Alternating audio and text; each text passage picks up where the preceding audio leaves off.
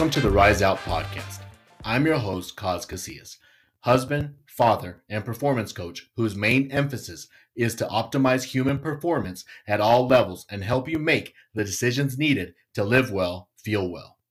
This show is geared towards high-performing parents who are stressed, overworked, overwhelmed, exhausted, are losing hope, and being pulled in every direction while expected to take care of everybody else's needs before their own. It's time to rise out from the ashes, emerge into your new life, become stronger, more courageous, powerful, more resilient, and acquire the knowledge needed to make better decisions to live well, feel well. Here's today's episode. Enjoy.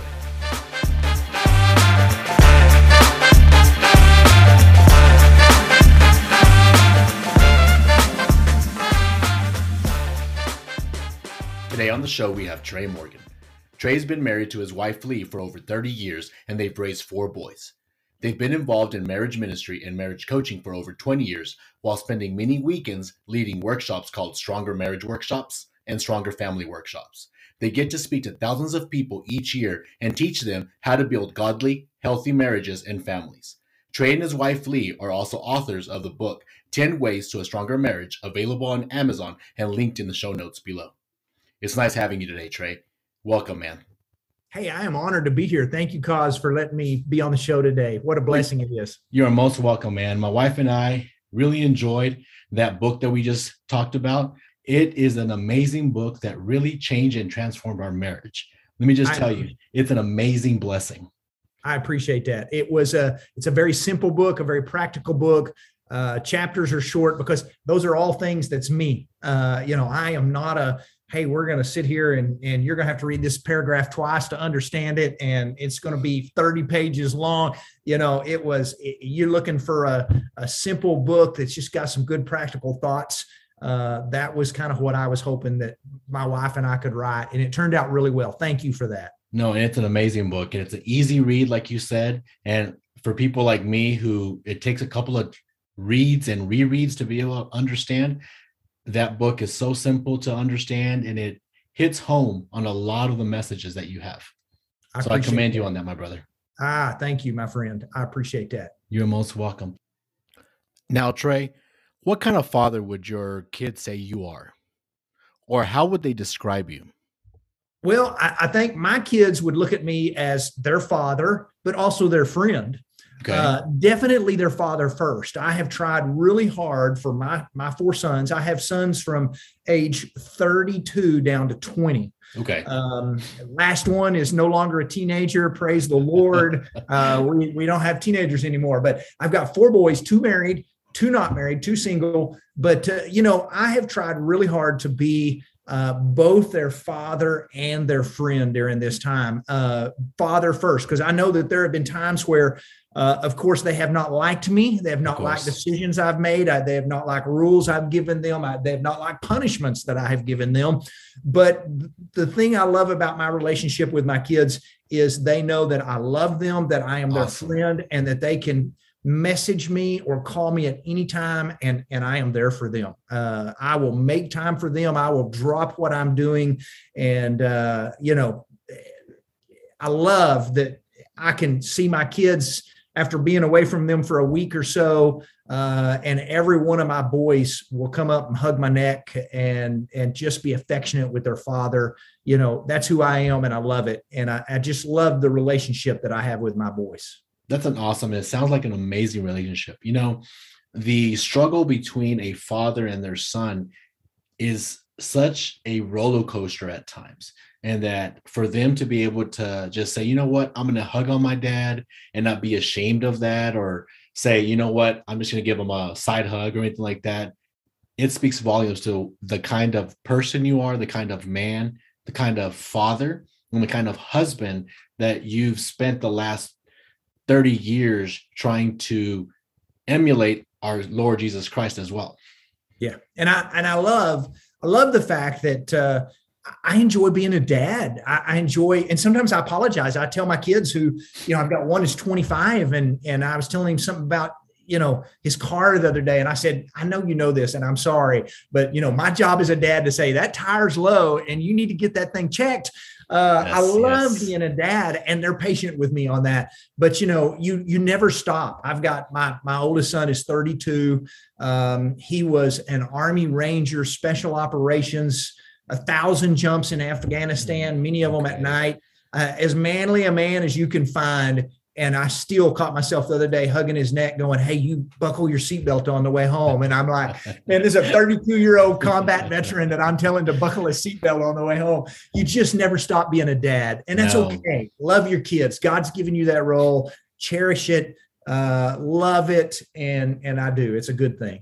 That's awesome. And as a father, I also agree that one of the best jobs that I have is being a father. And I hope to be able to see them grow and look back upon the example that we gave them and say, you know what, job well done.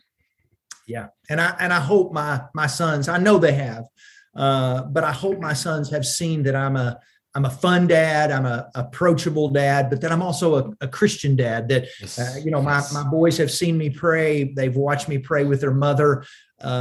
They've seen me read my Bible. They see my faith. And I want them to know, someday when I pass from this earth, if my boys can say he loved God, he loved our mama, and he loved us, nothing else matters at my funeral than those three things right there. That is the epitome of what a strong Christian man, father, husband should want to emulate. Isn't that correct? Yeah, that is true. What about your wife? What does she say about you when behind closed doors, or when she's with her friends, when you're not within an earshot away? Well, as a husband, and like any person that's been married for more than a few years, I have the amazing ability to annoy my wife at times. And that's just a gift God has given wives. They're easily annoyed by their husbands. But I have no doubt my wife loves me. We're best friends in this world. We're partners in everything we do. We choose to be codependent upon one another, meaning I don't want to do something she's not involved in, yet we can't live and do things without one another. We can do things without one another, but we choose to just team up and be a team player. And it just makes life a whole lot more fun. But, Lee's encouraging to me. She doesn't always have to tell me that I'm a good husband or a good father to know that she feels that, because I also know that if I wasn't, she would probably tell me. Honesty. We have the relationship. My wife is one of those that if there's something she's not crazy about, she'll tell me, and that's okay. That's one of the things I love about her. That's awesome. That's awesome. It sounds like you and her have such an amazing relationship, especially with the ministry that you have. It speaks volumes to be able to work as a team, as a couple, but not only that, but as one unit. Yeah. And it does. And it's taken 33 years to do that. It didn't just happen this year, but I mean, a lot of couples, especially young couples new in marriage, they get married and they may look at a couple and go, why don't we have a marriage like that yet? Why don't we connect like they do yet? And they may be 2 years into marriage where they're looking at a couple that's been married 30 years. We've had lots of times where we've looked at couples and said, we need to do better and be more like that. But, we always tell newlywed couples that, hey, when you get married, you don't have to have everything that your parents had. Sometimes newlyweds want to get married and they want to have all the house furnished exactly like their parents had. It's taken their parents, 30 years of marriage to build up what they've got. And the same is true with the relationship. You can't get married and then a year later go, well, why don't I have a marriage like my parents do? Well, it's taken us 30 something years of lots of peaks and valleys to figure out what has worked and what hasn't worked. And so, there have been times where Lee and I struggle with things, disagree with things, but man, we have never looked back. We have never considered checking out on one another. If we check out in the worst, we miss the better, because marriage is about for better and for worse. Of course. And I was kind of spying on your Instagram earlier, like I usually do pretty much on a daily basis. And I love your post, by the way. Thank you. You were talking about soulmates. Soulmates are not found, but they're made. Can you explain that a little bit more to me? I would love to, because there's such a misconception about soulmates in marriage. A lot of people in life think they're going to find the one out there for them, and that they're going to just kind of meet them and go, I think this is my soulmate. Well, I don't believe that that is a realistic understanding of marriage. Marriage soulmates, you don't find your soulmate, you build them over time. It comes from those peaks and valleys that you do through, 20 years of marriage or 10 years of marriage. And soulmates, it takes a while to build that oneness that you have in marriage, where you feel like that is my soulmate. You can be madly in love with your spouse on day one, but man, soulmates is something that it takes a while to create. It is definitely not something that happens on day one of marriage. Most importantly, I mean, I know that there's that honeymoon phase where everything's rocking and rolling. And then what is it, about year 4, year 5, that things start getting a little bit rougher? Yeah, I always call that the in shock stage. What did I do? What have I done? But it's just things. There's a lot of peaks and valleys, and once that honeymoon stage kind of wears off, you're kind of, now I got to live with this guy or this lady. I've got to live with them for the rest of my life. And he annoys me, or she kind of frustrates me. And you have to work through those times, and you can't focus. You can't spend all your time focusing on what you don't like about your spouse. You've got to do a better job focusing on what you do like about your spouse. That's one of the things I love about newlyweds. Newlyweds do that so well. They focus on what they love about their new spouse all the time, and they kind of overlook those things that get on their nerves. But then you get married for 10 years and you turn that around, and you just kind of forget how good your spouse is at doing things. And you just want to focus on what really drives you nuts about them. And we need to do a better job at being newlyweds in that area and in that stage. I think that's a great and valuable point that you just made. A lot of times we focus so much on what we want to change about our wife or our spouse. However, we forget the reason why we married him, the things that we fell in love with him. And through time, I've noticed that my wife and I have kind of grown apart, grown together, grown apart, grown together. Mm-hmm. However, our bond gets stronger if we focus on the good. That's right. That's right. And it's just that's exactly how marriage works. There are days where you may not like your spouse very well, but you still love them with all of your heart. That doesn't change. Of course. There's days when you wake up and you go, man, we're just kind of butting heads today, but you still love your spouse. And if, marriage is not like cell phones. On cell phones, you just upgrade something if it's not working well. You just can't do that on a marriage. You fix what you've got. You don't upgrade it, or you're going to find yourself in more mess than what you were. Of course. And as a husband who is also a minister, who's also a leader of the family, what is the most valuable lesson that you've learned so far? Oh, there's so many lessons that I've learned. But one of those things just in life is I've had to really work hard to learn how to balance the different aspects of my life between what we do in public, in ministry, and what we do at home. Meaning, I'm one of these people that I want to do a good job. And early in marriage, I probably neglected my family a little much by trying to make sure people felt like, boy, Trey's doing a good job at what he does.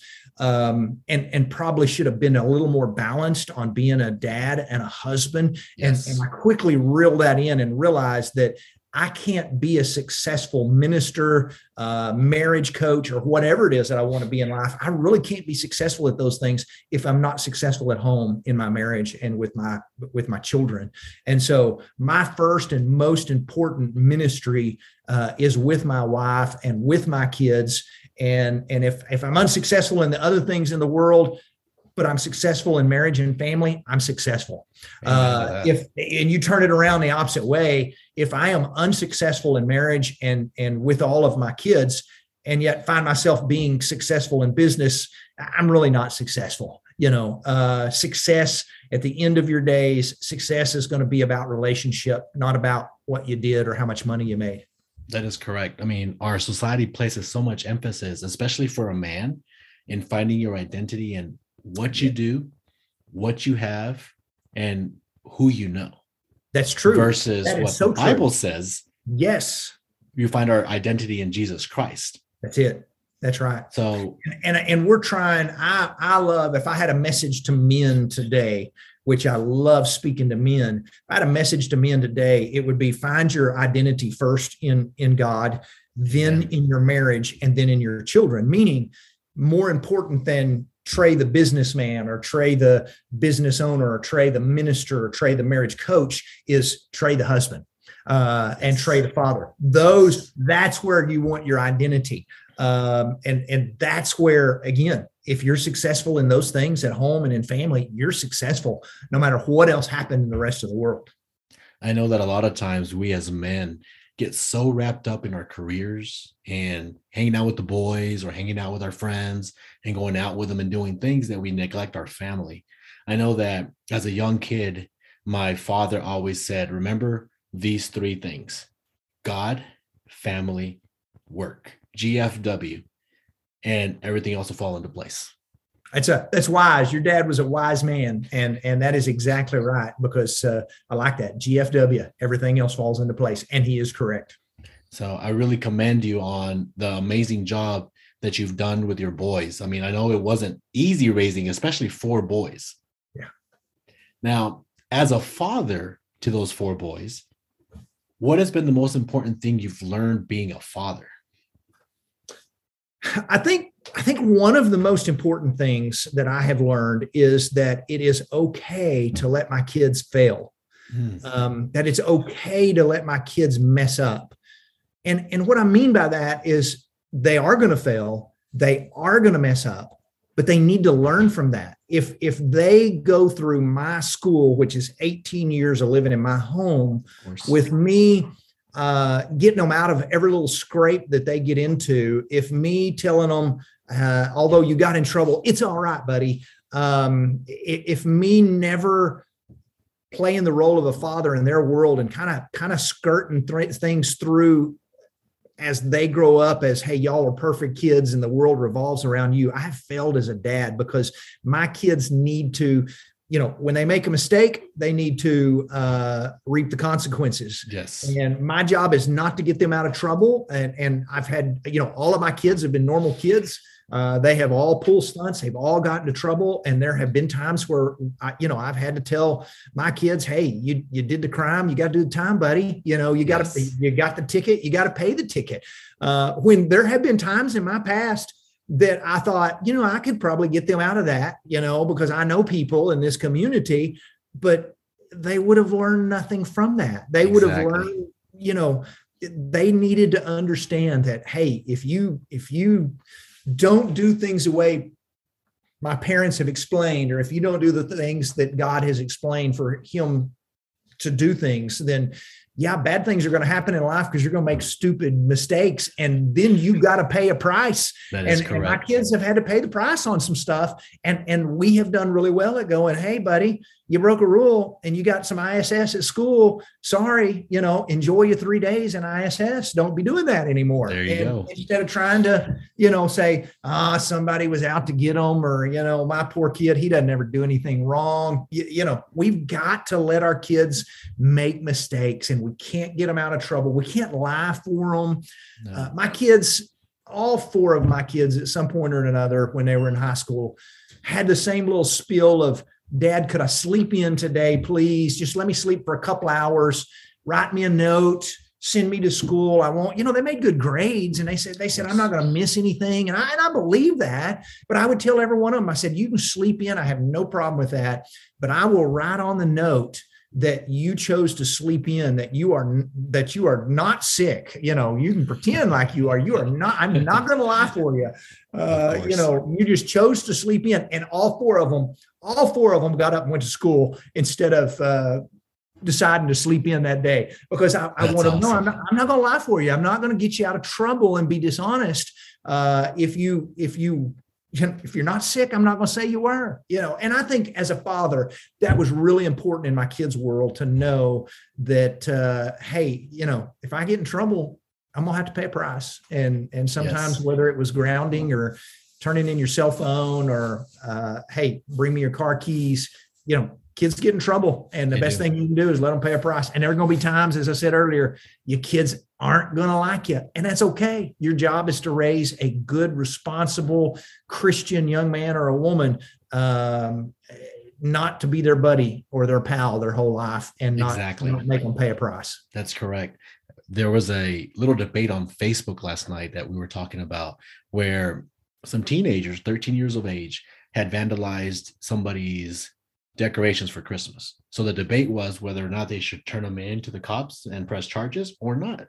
So my wife and I were reading the conversation or the comments, and we were like, looked at each other like, we'd both turn them in. If our kids did something, you did the crime, you do the time. So our daughter came in up at that time, and we talked to her about it, and she was kind of appalled. You would turn me in? I was like, I would drive you myself and take you there.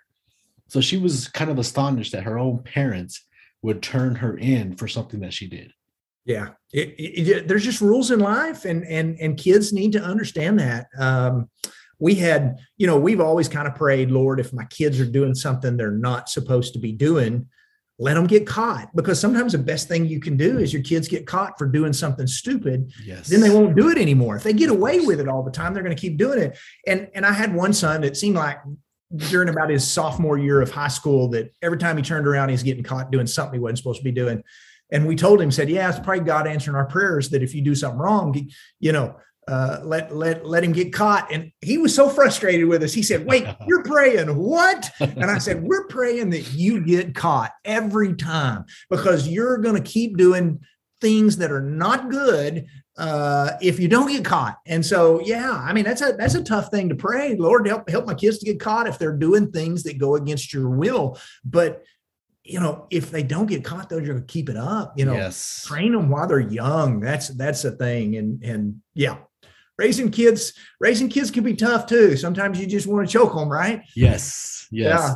It speaks a lot to the kind of people that we encounter on a daily basis. We see a lot of people who struggle with telling the truth or even doing things that are right. And I wonder if it was because of the example of the parents or the example that they didn't have at home, or if they were called to face their consequences. Yeah. And it's true. And our kids are going to learn from us by our example way more than they're ever going to learn by what we say. I can tell my kids all day long, we don't lie in this house. But if somebody comes to my door on a Saturday selling something, and I tell my kids, tell those people I'm not home because I don't want to talk to them. Well, I've just told my kids, we do lie in this house despite what I've said. And you can't pull things like that, because your kids, they learn more from watching you than they ever do from anything you're going to say. So as a parent, as a father, and as a mom, man, you got to toe the line. There's no double standards out there.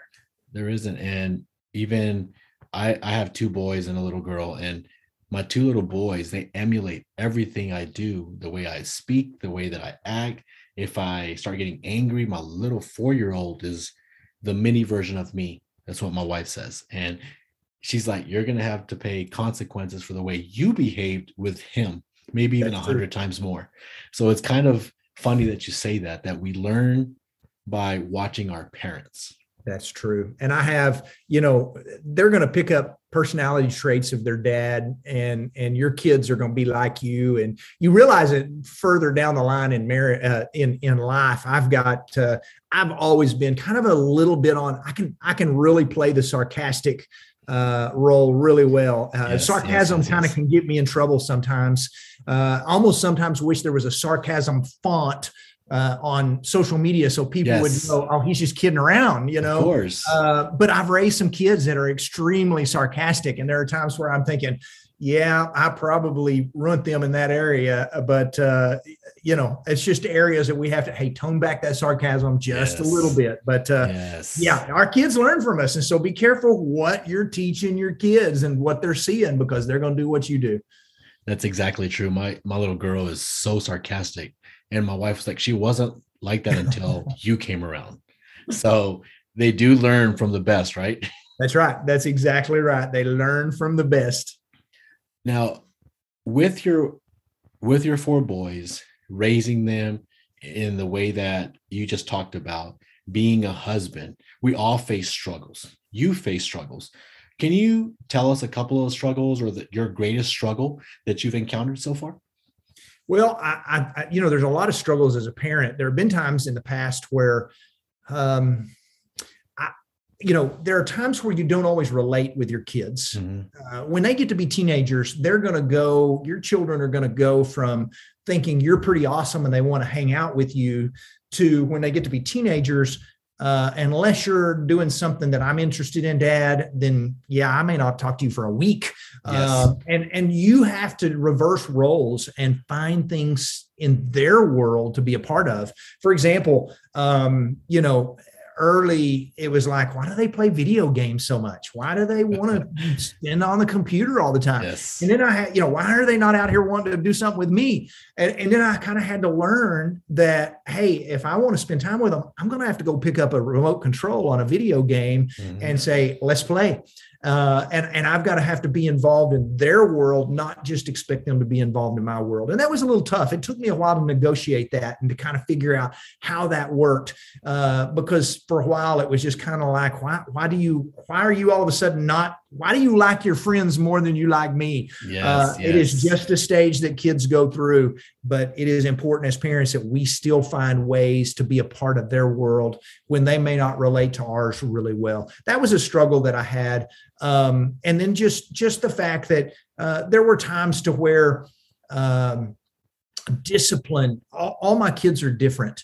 And we always wanted to discipline them the same. And we learned after a while that you can't always. And what that means is that doesn't mean you let one get away with something that you don't let the other get away with. It just means that I had one that I was going to have to really get onto.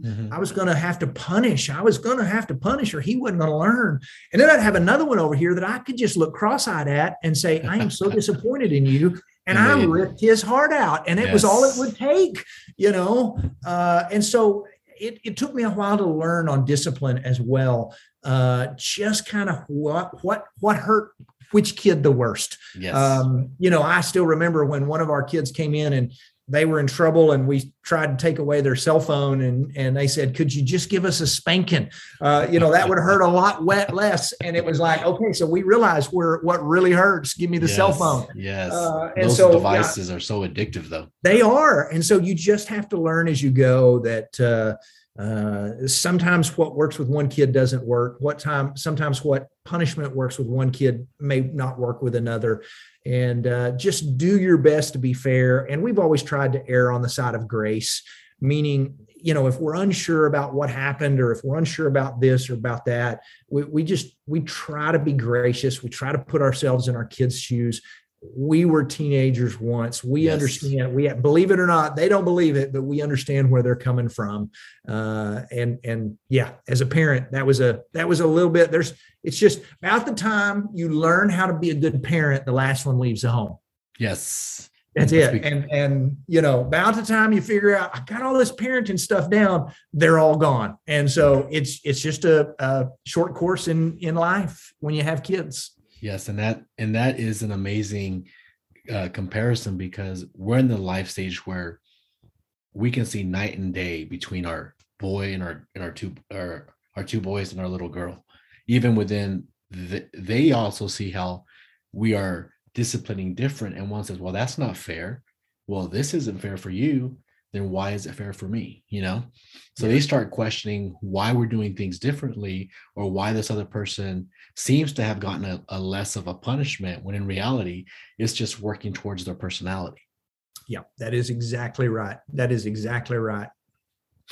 Now, as a husband, what is the most important thing we should keep as a major focus, and why? Well, I think as a husband that, I'm going to keep my focus on God. I'm going to keep my faith where it should be.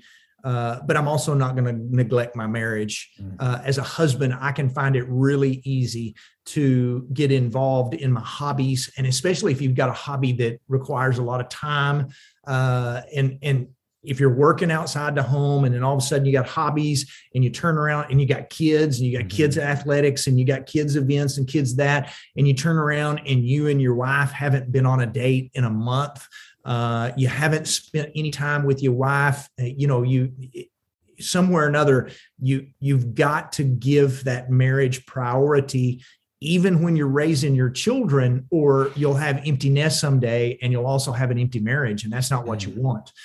There's actually a little bit of a peak in the divorce rate after empty nest happens in a lot of marriages, because a lot of marriages, they just put on the mom and dad hat and they never go back to putting on the husband wife hat until the kids leave the home. And then all of a sudden they haven't been dating. They don't have a relationship. They don't have a whole lot of friendship. They've just been raising kids together, and they're home alone. And all of a sudden they just kind of look across the table at each other and go, I don't really know who you are. And that divorce rate peaks in that. And so it's important as we're raising our kids and starting a career to make sure that we're also doing marriage, because that's going to be around for the long haul. My kids are going to leave, but my marriage is around for the long haul, and I want it to be good in the future. And that's going to require me to put some work in it today. And I really do commend the job that you do with your wife through your social media, your various platforms, your podcast. I can see how much focus you have on you and your wife. I know that maybe about a month ago, you came back from Mexico, correct? Yes. Just that little time away from everybody is so special. And I think a lot of times we as husbands and couples neglect that part of our life of spending quality time together. Yeah. And not everybody, if you've got kids, if you've got small children, you can't take off and go to Mexico, in the month of October. But, we've worked hard to get those kids raised and to have a relationship. But there are things you can do while you have kids at home. Whether it's a date night, weekly date night, putting the kids, if you got small kids, down early for bed and having some time alone, not just going and collapsing in your chair and falling asleep. Yes. But you have got to work on that marriage. And Lee and I have got to have that. We spend an unbelievable amount of time together. We really do. We work together.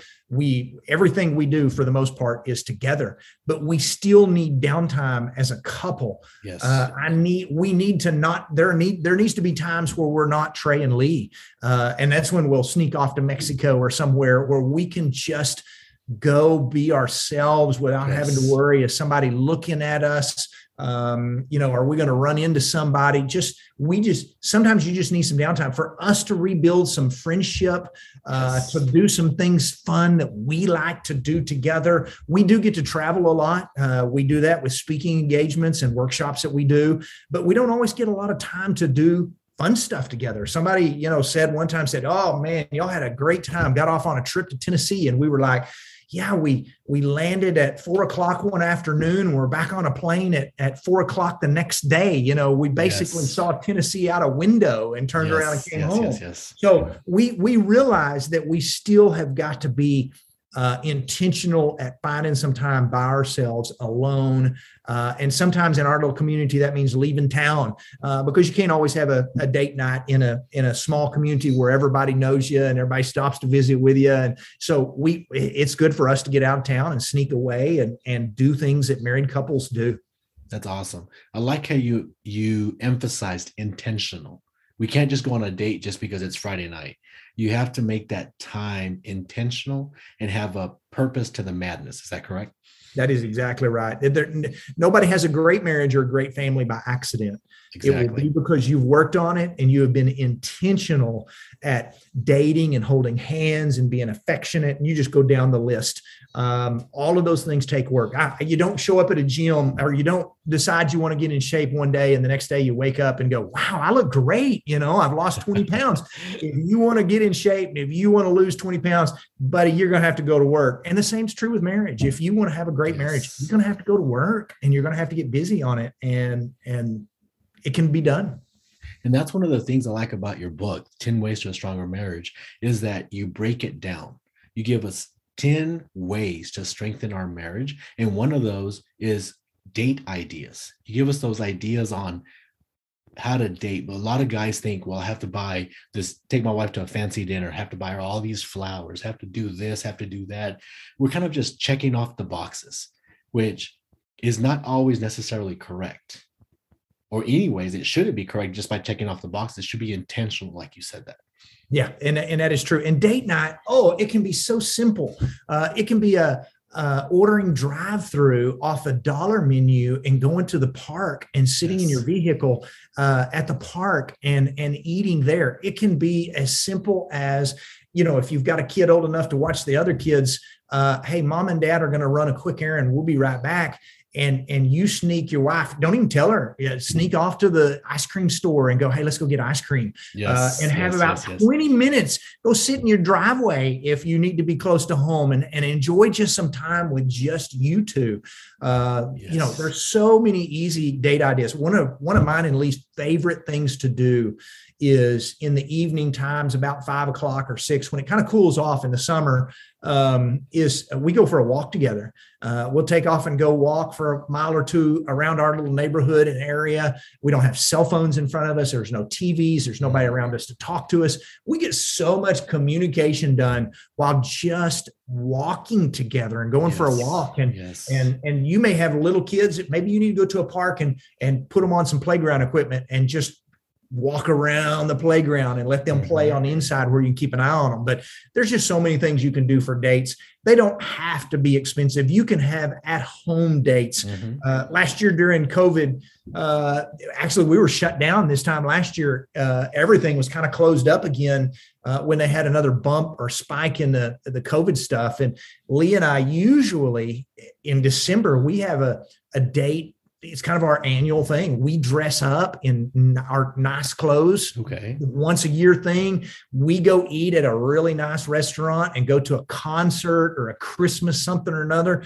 And it was all shut down. And so last year we decided we fixed a nice dinner at home. We dressed up. I put on a jacket and tie and Lee put on a dress, and man, she looked amazing. And it was like, after we ate, we sat on the couch and watched a concert on YouTube of one of our favorite. And I thought, man, this was a fun date night. Yeah, we had a great time. That's awesome. Dates can just be so much more simpler than what a lot of people think. And the husbands, I just challenge you, husbands, step up. You were the one before marriage that were just constantly going, hey, what night do you have free this week? I'd love to spend some time with you. Are you free Thursday night? Are you free Friday night? Are you free both nights? And then after you're married, a lot of the guys are kind of like, well, you just tell me if you want to do something and get it planned and let me know. No, you step up and be the guy who goes, what's a good night for us to go out this week? Or the kids are in school. Can I pick you up for lunch if you can't find a babysitter? Whatever it is. But I love it when men step up and see the value of putting some intentionality in their marriage. Exactly. I think we as men have become so passive after we court our wives for so long and eventually get married.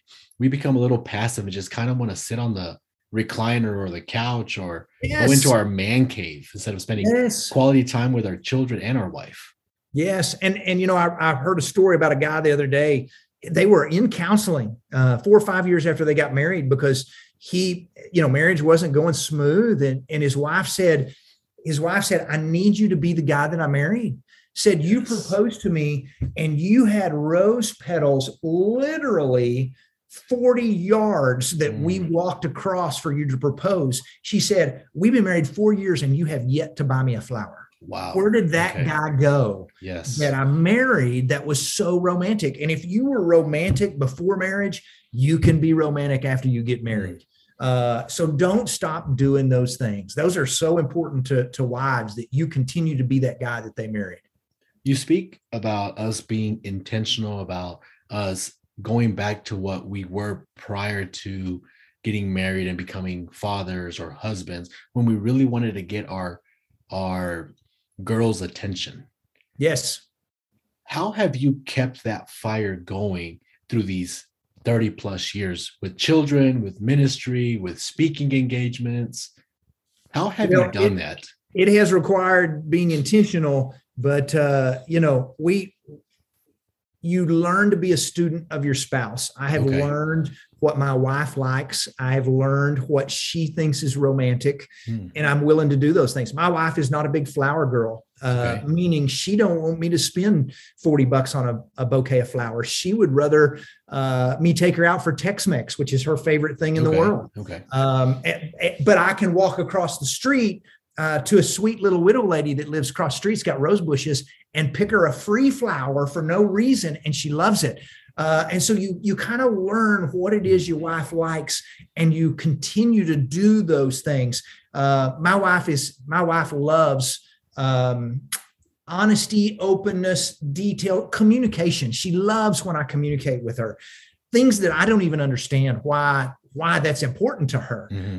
But because it's important to her, I'm willing to do that, because I know that there's some things in my world that she does for me that she probably goes, that, I have no desire for that at all. But because I love my husband, I am more than happy to do that for him.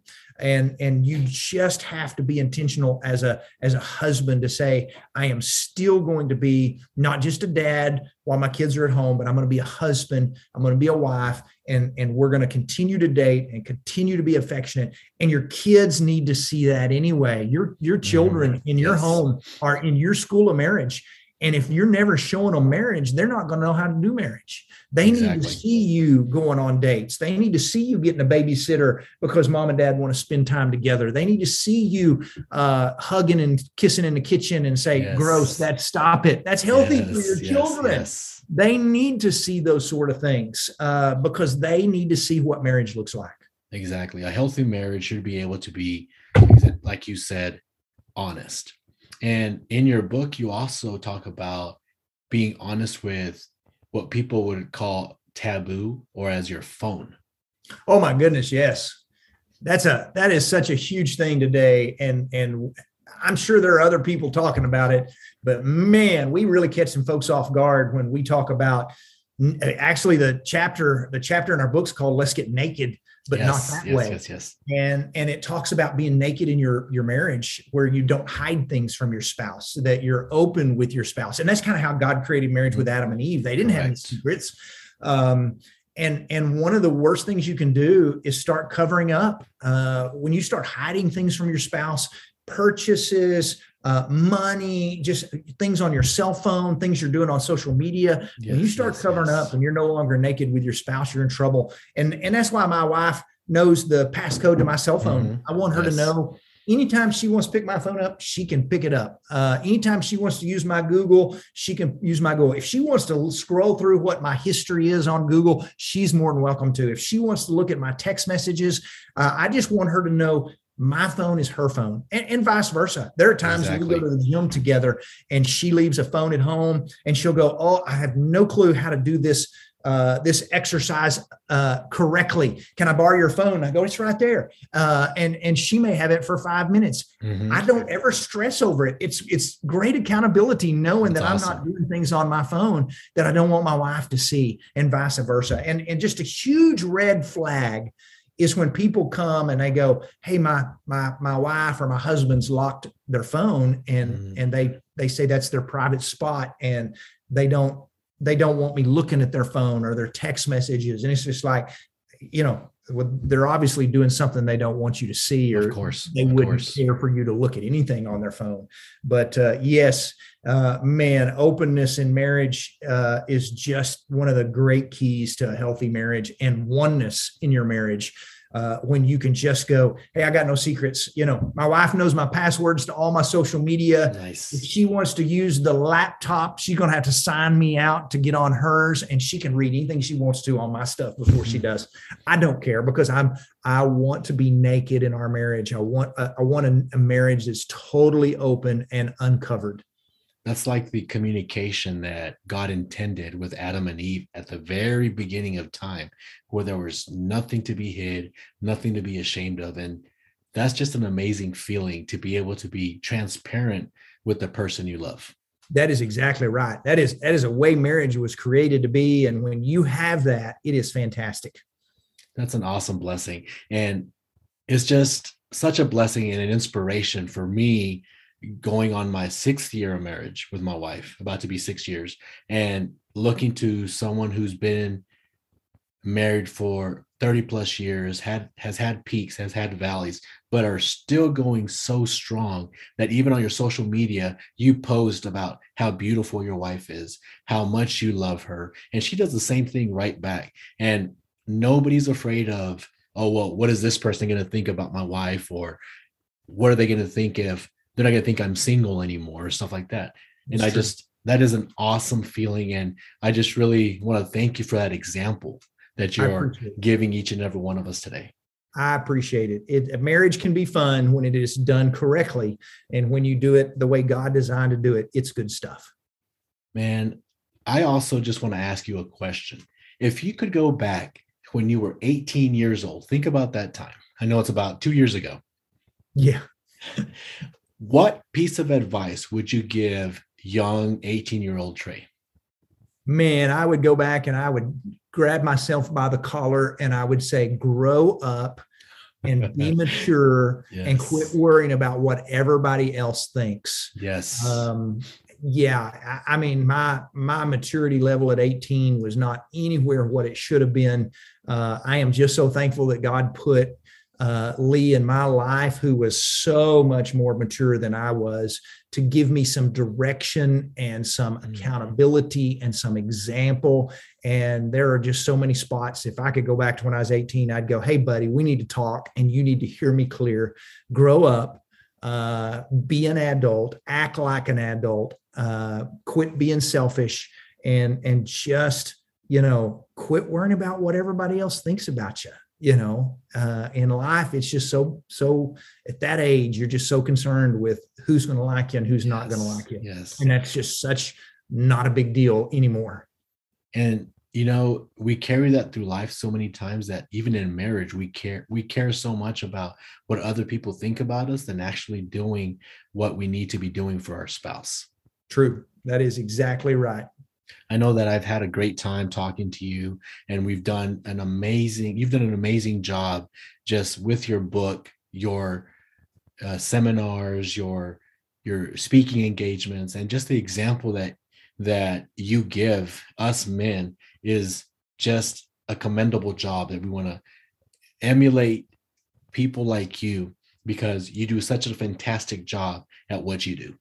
I appreciate it. Well, I am no different from anybody else. I make my mistakes, and sometimes I have to pick myself up by the back seat of my pants and go, hey, Kate, you got to do better than this next time. But I appreciate that. If you want to know more about mine and Lee's work that we do in the marriage world, you can find information on us at treyandlee.com. That's TREYANDLEA.com. You could probably just Google Trey and Lee and it'll find us. We'll also have them linked in the show notes that'd be below. awesome. We appreciate it. Find us on social media. Come go to one of our workshops. We would love to connect with you. Amazing job, Trey. Thank you for such an amazing time. And I want to just thank our listeners for allowing us to come into their personal space, taking some time to listen to our wonderful message today. Be kind, be well, have a blessed day.